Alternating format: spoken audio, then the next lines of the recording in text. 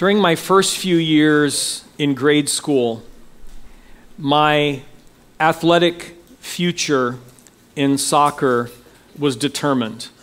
It was in first grade, and we were playing soccer as children during recess at school, and very quickly it became apparent that I had very little talent with my feet.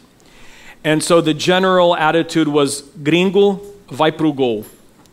Gringo, go to the goal. Go somewhere where you can use your hands and get out of our way so we can actually play the sport as it's intended to be played. So I was stuck as a goalie all growing up and through my high school years. But then I moved to the United States. And in college there, I had the opportunity to play on an intramural team. And the truth is that the goalkeeper on that team was much better than I was. So I got to play for the first time using my feet. But of course, they put me on defense. Nobody grows up dreaming of being a defender in soccer. There's no little child playing on the street or playing on the little neighborhood field that dreams of being a zagueiro, that dreams of being able to be on the back line. That just doesn't happen. They all dream of being up at the front, scoring the goals, being Pelé, being Neymar. And to be quite honest, I wasn't that different. And so during our games that we would have, I found myself always drifting farther and farther forward, and leaving this gaping hole at the back. And I remember the goalie, who was one of my roommates, used to say to me, look, you leave me totally exposed back there. But I had this tunnel vision because I wanted to score. It was like the dream of my life to score a goal. And this wasn't even intercollegiate sports. This was just, as we would say in Portuguese, várzea. There was nothing great about what I was playing. But as the season went on, I drifted farther and farther forward, and I came back less and less and less. And what actually ended up happening is that I would expose our defense, I would expose our goal, and inevitably at some point, because of my lack of attention, the other team would score on us. When we do not know or we refuse to accept our roles, then confusion and dissension, and in the case of athletics, losing occurs. As we have worked our way through the first 9 chapters of the book of Acts, we have seen over and over again the priority given to the verbal proclamation of the gospel. The early church understood their calling to be witnesses of Christ's truth and of his resurrection. And they took that calling very seriously, but also joyfully. We have heard that calling applied to us as well. We are Christ's witnesses, whether we embrace that responsibility or not. But this account we're going to look at today will help us to understand the different roles in gospel proclamation. Just as with soccer or any other sport, when roles are confused or they're not well identified or they're not understood, then confusion and failure result. So today I'm going to be reading an account of 2 miracles. 2 miracles that involve the Apostle Peter. And the first one is a miracle of healing. The second one is a miracle of bringing someone back from the dead. And we want to understand what these 2 accounts, why Luke has put them in this context, and what he's saying to us about roles in the proclamation of the gospel. So I'll be reading chapter 9 of Acts, beginning with verse 32 through the end of the chapter. As Peter traveled about the country, he went to visit the Lord's people who lived in Lydda. There he found a man named Aeneas, who was paralyzed and had been bedridden for 8 years. Aeneas, Peter said to him, Jesus Christ heals you. Get up and roll up your mat. Immediately, Aeneas got up. All those who lived in Lydda and Sharon saw him and turned to the Lord. In Joppa, there was a disciple named Tabitha. In Greek, her name is Dorcas. She was always doing good and helping the poor. About that time, she became sick and died, and her body was washed and placed in an upstairs room. Lydda was near Joppa, so when the disciples heard that Peter was in Lydda, they sent 2 men to him and urged him, "Please come at once." Peter went with them, and when he arrived, he was taken upstairs to the room.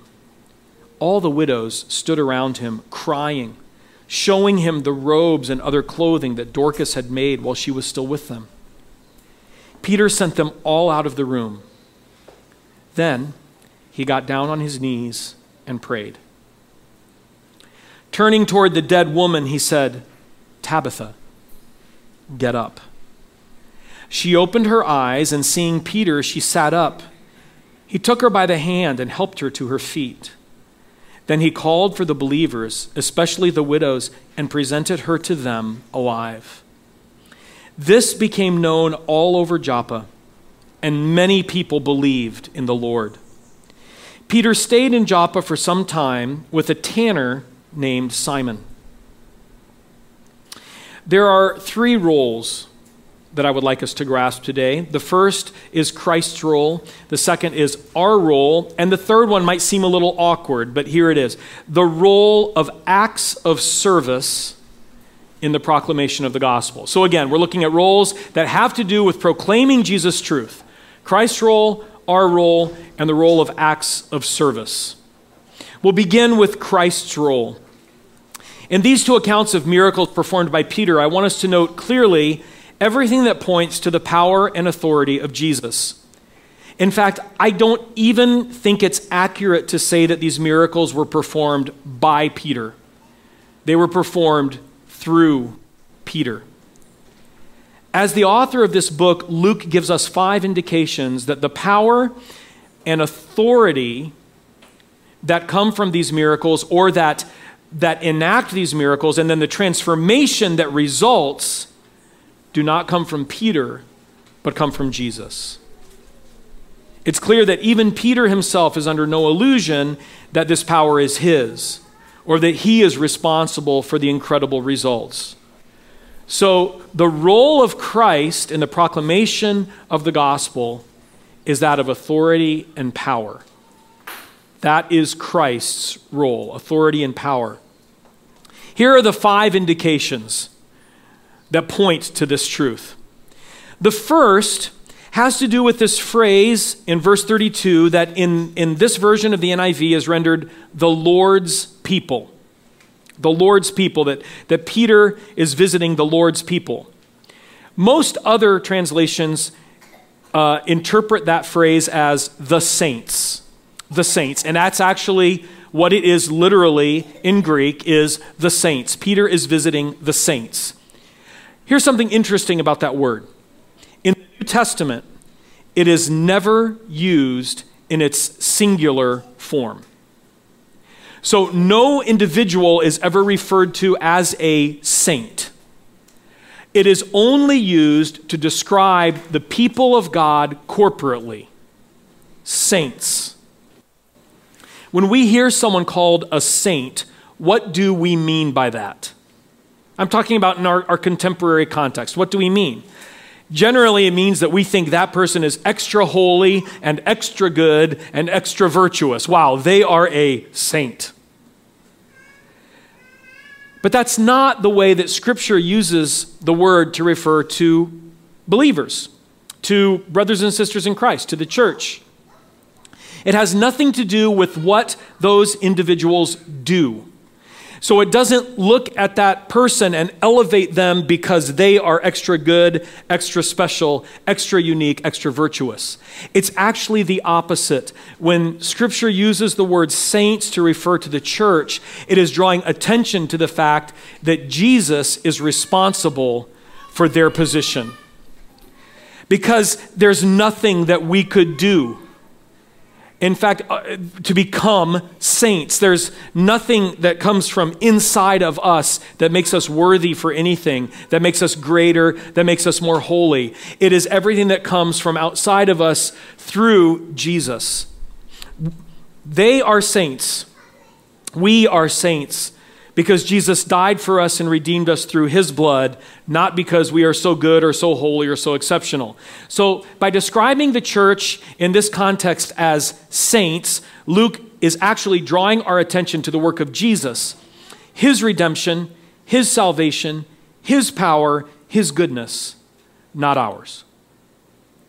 Here's the second indicator.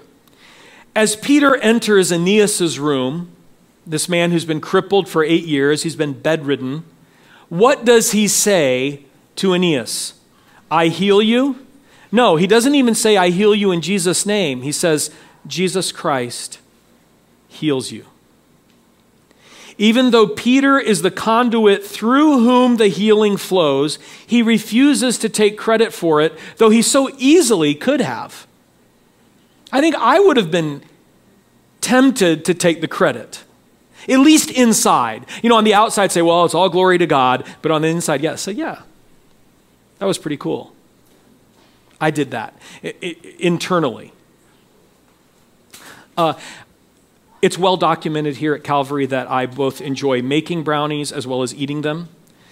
And a few months ago, I'm also showing you some of my own darkness of heart and selfishness when I say this, when I tell this story. But I don't remember the context, but Julie and I were at a party or a gathering, and I had made brownies and taken them, and they were there. And I overheard someone come up to Julie and say, boy, those brownies are so good. Thank you for making them. Thank you for bringing them. And I was like,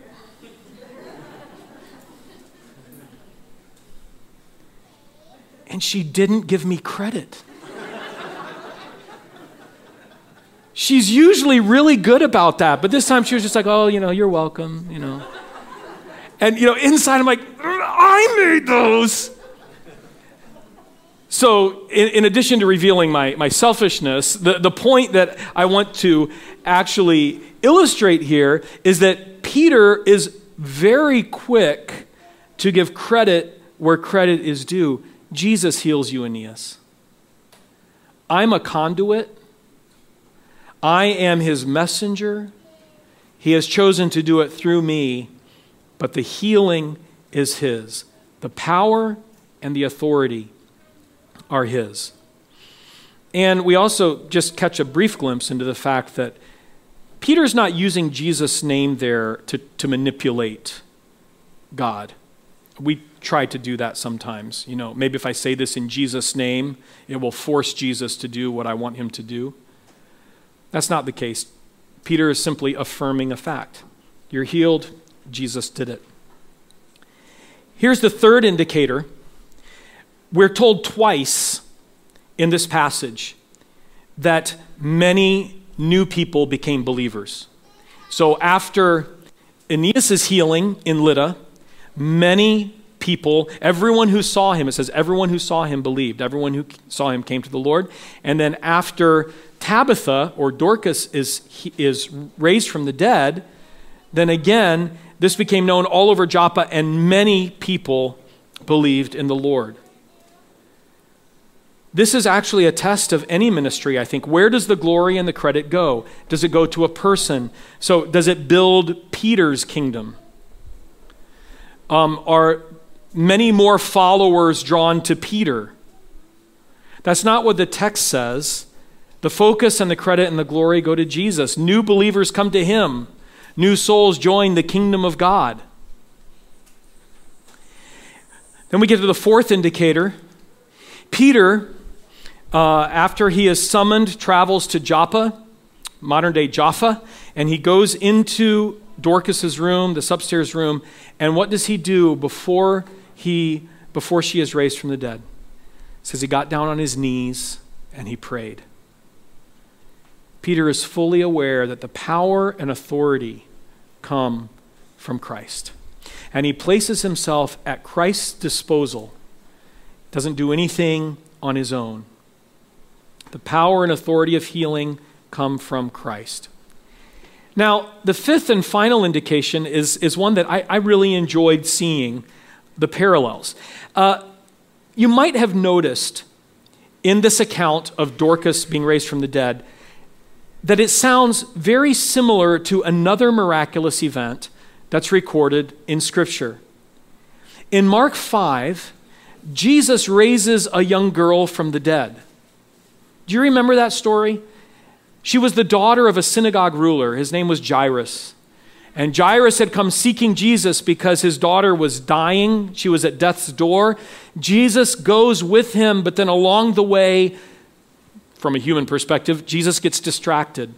A woman touches the hem of his garment, and she's healed immediately, but he realizes that power has gone out of him, and so he stops, and he has this incredible interchange with the woman. Meanwhile, I can imagine that Jairus and his servants are Jesus, come on, you're missing the point, come on. And just as Jesus finishes addressing this woman, a messenger arrives from Jairus' home and says, don't bother the teacher anymore, your daughter has died. And Jesus turned to Jairus and says, only believe and come with me. Anyway, they go to Jairus' home, and we begin to hear the exact same phrases and the exact same practices that Peter employs with Dorcas. So Jesus goes into the inner room, and he kicks everybody else out. There are all the mourners there, and he kicks them all out. And the only ones that are with him are Peter, James, and John. So we know, Mark tells us specifically that those three went in with Jesus. So we know that Peter was watching all this. And then what does Jesus do? He says to the girl in Aramaic, Talitha kum, which means, little girl, get up. And then what does he do? He takes her by the hand and helps her to her feet. Now we see Peter, years later, encountering a similar situation. And follow it through. What does he do? He goes into the upper room where the body is laid out. He sends everybody out. He kicks them all out. He prays. And then he says to her, and it only differs, even in Aramaic, it differs by one letter. The difference between Talitha and Tabitha. And he says, Tabitha, kum. Tabitha, get up. And he takes her by the hand and raises her from the dead and then from the bed. Right? Why do I draw our attention to this? What is Peter doing? He is imitating the Messiah. He has seen Jesus, and he is following in Christ's footsteps. I don't know what was going through Peter's mind, but I can imagine he's like, oh, I've seen something like this before. I've seen this before. Okay, Jesus, I remember what you did. I know how you work. Let's go. And we know that we are called to be imitators of Christ. And this is a clear fashion in which Peter does this. He imitates Jesus. And by imitation shows that he understands the authority and the power come from Jesus. Jesus is the one who has walked this path before him. The power and authority in gospel proclamation come from Christ alone. But that brings us to the question of what is our role? If Christ's role is power and authority, what about us? And what is Luke saying about the believers in this passage? You see, there have been many, many people throughout history, and I think probably most of us at some point in our walk with Jesus, when we may see a certain success in ministry, and I'm not talking just about formal ministry, but I'm even talking about individual witness or relationships. And when we see that, we begin to have some of that success, we might start to get a little confused about what is God's role and what is our role. And we're tempted to see that power and authority coming from within us, or from our own virtue, or that we are the source of the effectiveness of that ministry. When that happens, disaster results. I am not going to belabor this point. You have seen me use the example of the wheelbarrow race that I participated in with my dad when I was younger, the one where my dad would grab my ankles and we would, he would walk and I would patting my hands across the ground, and then how someone taught us the strategy where my dad would actually move forward and grab me under the thighs. So he would take all the weight, and all I had to do was pat the ground. The first time we ever employed that strategy in a race, we were winning by far. And I remember I was thinking, I was a young kid, more confession time. I was thinking, I'm pretty good at this. But I mean, it's a little kid, but I'm thinking, it's not costing me anything, but we're winning. I'm pretty good at this. And I didn't know what happened. I didn't see what happened because it happened behind me. We were about to cross the finish line, and my dad stepped in a little hole in the grass, turned his ankle, and we both fell flat. And we lost. I don't know if at that point God was trying to reveal to me a great truth about, who has the authority and the power and the proclamation of the gospel. But regardless, there was a reminder, you know what? It really wasn't about you. And as soon as the person who was carrying all the weight, as soon as they were no longer able to fulfill their role, your role was meaningless. So, what is the role of the believer? Because without the authority and power of Christ, our role is empty and ineffective. Now, simply put, Luke is showing us in this passage that one of the primary roles of the believer is humble service. Humble acts of service. It's through simple acts of sincere service to others, motivated by love for God and obedience to Him, that we may become the conduit of the transforming power and authority of Jesus. It's His power that adds souls to His kingdom and adds children to the family of God, saving them from sin, death, and hell, and ushering them into eternal life. So how do we participate in that process? What do we see reflected here in Acts 9? What is the evidence of service that we see? First of all, we see this in Peter in his travels.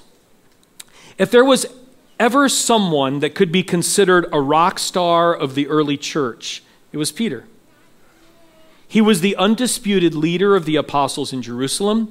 He was the one chosen to preach to thousands on Pentecost. And he, along with John, was the one who confronted the Sanhedrin. He was imprisoned more than once, and he was the one who received and discipled Saul.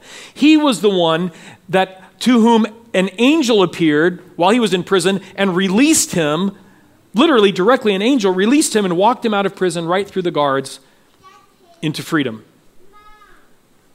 And then when the text here says that Peter traveled around the country to visit the Lord's people, we need to understand that this was not a modern day business trip. There was nothing glamorous about this kind of travel. There were no first or business class seats on airplanes. There were no five-star hotels or limousines to pick the Christian celebrity up at the airport. There were only long, hot, dusty roads with uncertain accommodation at the end of each journey.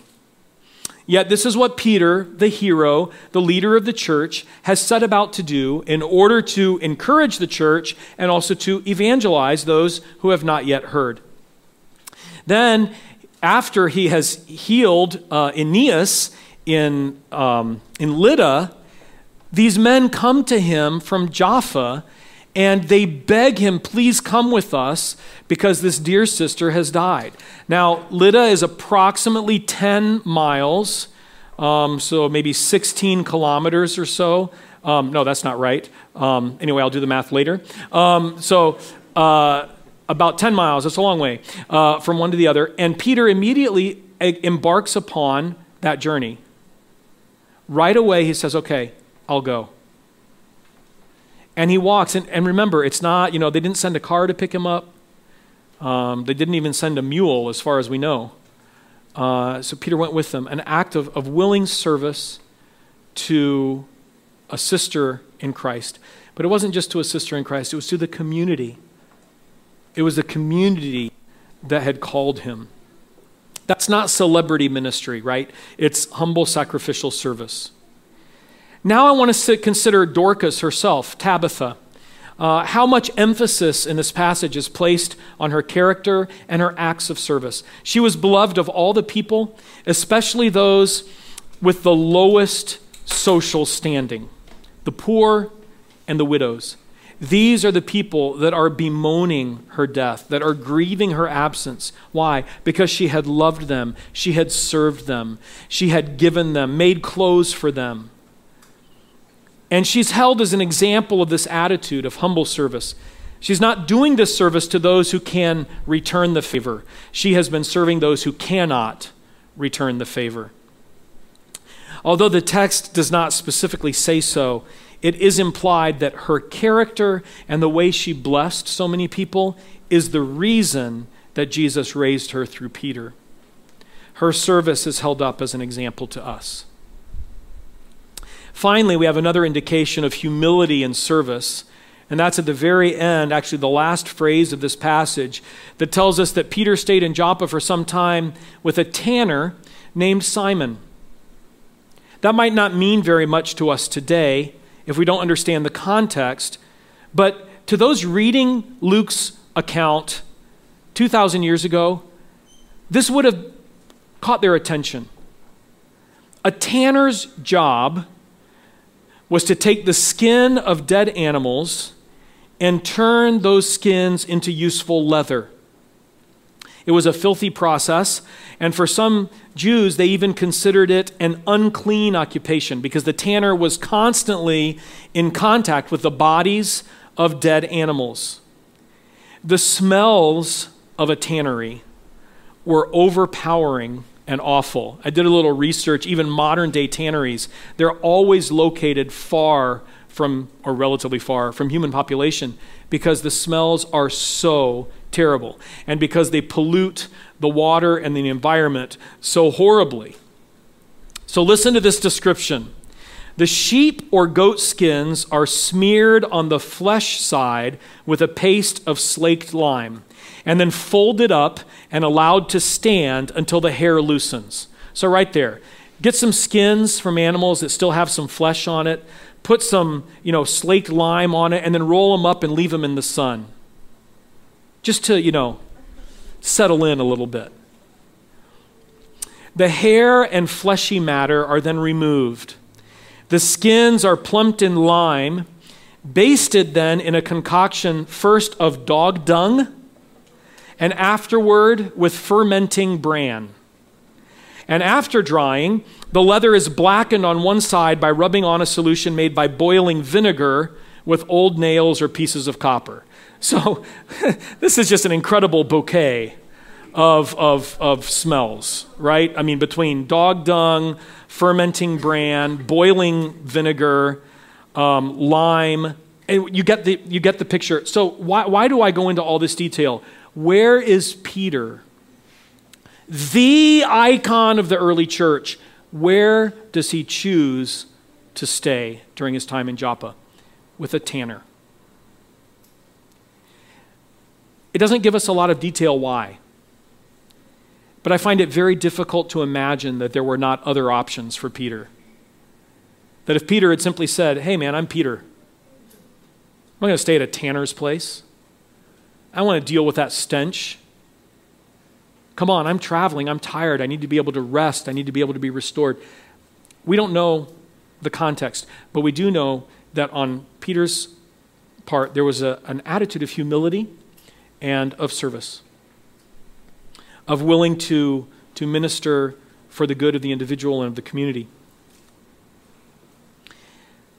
So, in this context, you may have noticed that Luke does not say anything about preaching or proclamation in these two stories. Now, I think there was proclamation. I think there was teaching. I think there was evangelism. Because without it, all these people could not have come to the Lord. And what I mean by that is they may have been attracted to Christ because they saw the miracle, because they saw someone who had been dead walking around again alive. Absolutely, that would pique interest. That would make me want to know more. but for them to know who Jesus was, for them to know that he had died, that he had risen again, for them to know that they needed to repent of their sins to truly enter into the kingdom of God, there would have had to have been some teaching. But the fact that Luke leaves that out is interesting. Because up until this point, most of the emphasis has been on speaking and proclaiming verbally and audibly. So what's going on? I think this brings us to our third role. What is the role of acts of service in the proclamation of the gospel? Simply put, acts of service, so humbly ministering to the temporal, felt needs of others, is part of the gospel. And because of that, part of gospel proclamation. As I said, Luke draws our attention to this by not mentioning preaching or teaching. He only shows the miracles and the acts of service. It's a reminder to us to serve our brothers and sisters, but also to serve those outside the family of God. I don't want to make too much out of something that is not stated in this passage. But at no point are we told that Aeneas was a believer. We weren't told he wasn't, but we weren't told that he was. Much is made, on the other hand, of the fact that Tabitha was a believer and that she did belong to the church. So it's possible that Luke is saying here that reaching out to the broader community with acts of service is part of gospel proclamation. But there is an inherent danger here. Although in this context, the miracles and the acts of service have opened the doorway for gospel proclamation, they arrived at gospel proclamation. And the danger here is one that we see far too often in our contemporary context. Many well-meaning Christians focus on the acts of service, but never arrive at gospel proclamation. But there's also the opposite extreme. Those who have so disregarded acts of service and focused only on proclamation that they have lost credibility because they're no longer showing the love and concern that Jesus showed. There's balance in the gospel. Service is essential, but proclamation is supreme. We must not have either one without the other. They go hand in hand. They are part of the gospel. You've heard me use the example before of the burning car. The woman trapped in the burning car and my friend who ran to pull her out and did pull her out and rescue her. I've used that in the past to describe the importance of gospel proclamation, meaning what's her greatest need at that point? Not, she might be hot, she might need a drink, but that's not her greatest need, right? Her greatest need is to be saved from the fire. But I want to also turn that back the other way so that we look at it from the other perspective, which is to say, my friend doesn't look in there and say, "Are you a Christian?"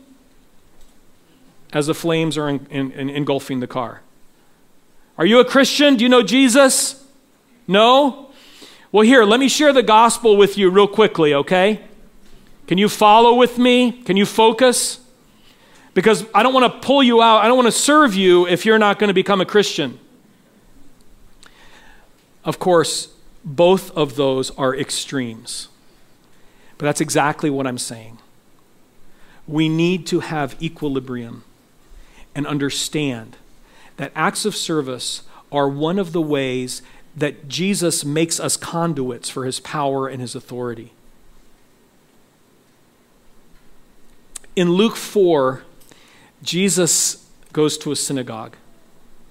This is early in his earthly ministry. And he opens a scroll of Isaiah, and he reads these words to the people who are gathered there. What does he read? "The Spirit of the Lord is on me, because he has anointed me to proclaim good news to the poor. He has sent me to proclaim freedom for the prisoners and recovery of sight for the blind, to set the oppressed free, to proclaim the year of the Lord's favor. Then he rolls up the scroll and he looks at all the people there and he says, today this has been fulfilled in your presence. I get chills thinking about that. But you know what we do with that passage? Most of us go to one extreme or another. There's the camp that says, no, everything Jesus is describing there is spiritual. He came to preach freedom to spiritual captives. He came to preach freedom to those who are spiritually oppressed. He came to preach the year of the Lord's favor to those who become children, daughters, and sons of God, and so their favor will be eternally in heaven. But then there's the opposite extreme, where we say, see what Jesus is doing here? He's only talking about stuff on earth. He's talking about people who are oppressed by governments, by corrupt systems. He is preaching about those who are captive in human slavery, those who are captives here on earth. Brothers and sisters, why can't it be both? And it is. It is both. But the challenge that I bring before us again is each of us is going to tend more to one side than to the other. And I put myself in this with you. And we need to find our balance of the role of acts of service in gospel proclamation in Jesus. We can't have the service without the gospel. And we can't have the proclamation without the gospel either, without the service. They are joined together. So as each of us is tempted to one extreme or another, we must do two things. First, we need to have a clear understanding that Jesus is the power and authority of the gospel, and that sharing his truth through words will always be essential to our calling. But secondly, we must also not forget the role of humble acts of service motivated by the love of Christ. These acts can make us conduits for the transformative power of Jesus. These acts can open the way for us to have an opportunity to proclaim and to be heard. I also want to draw attention briefly to some of the missions that we support as a church. We support a number of missions that minister to temporal needs of people. Lar Nefesh, Lar Tia Edna, and Lar Efrata are all homes for children who are at risk. Casa Esperança, you've heard a lot about Casa Esperança recently. It's a home for single refugee women and their children, providing shelter, providing clothing, providing food, providing legal help as they get established for a new life in a new country. ABBA is an organization that ministers to children at risk and runs, among other things, a foster care program. They also run a house that provides even academic support and communal support for children from low-income families in the area. Servi is a crisis pregnancy center fighting on the front lines to save the lives of the unborn. These are all missions that we as a church support, and I may have forgotten some others, left some others out. But each of these missions is also committed to gospel proclamation.